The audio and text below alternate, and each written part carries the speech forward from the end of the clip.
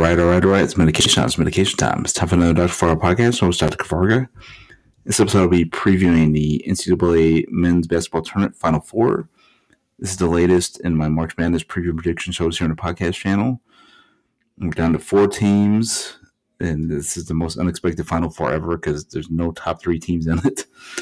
Highest seeds of 4. We got 4, 2, 5 seeds, and a 9 seed. So let me go into this.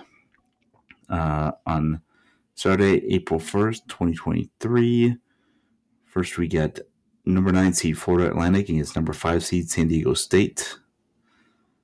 I'm going to go with Florida Atlantic. I mean, I don't see any reason to pick against them. Yeah, I like San Diego State, but man, it's been an interesting tournament.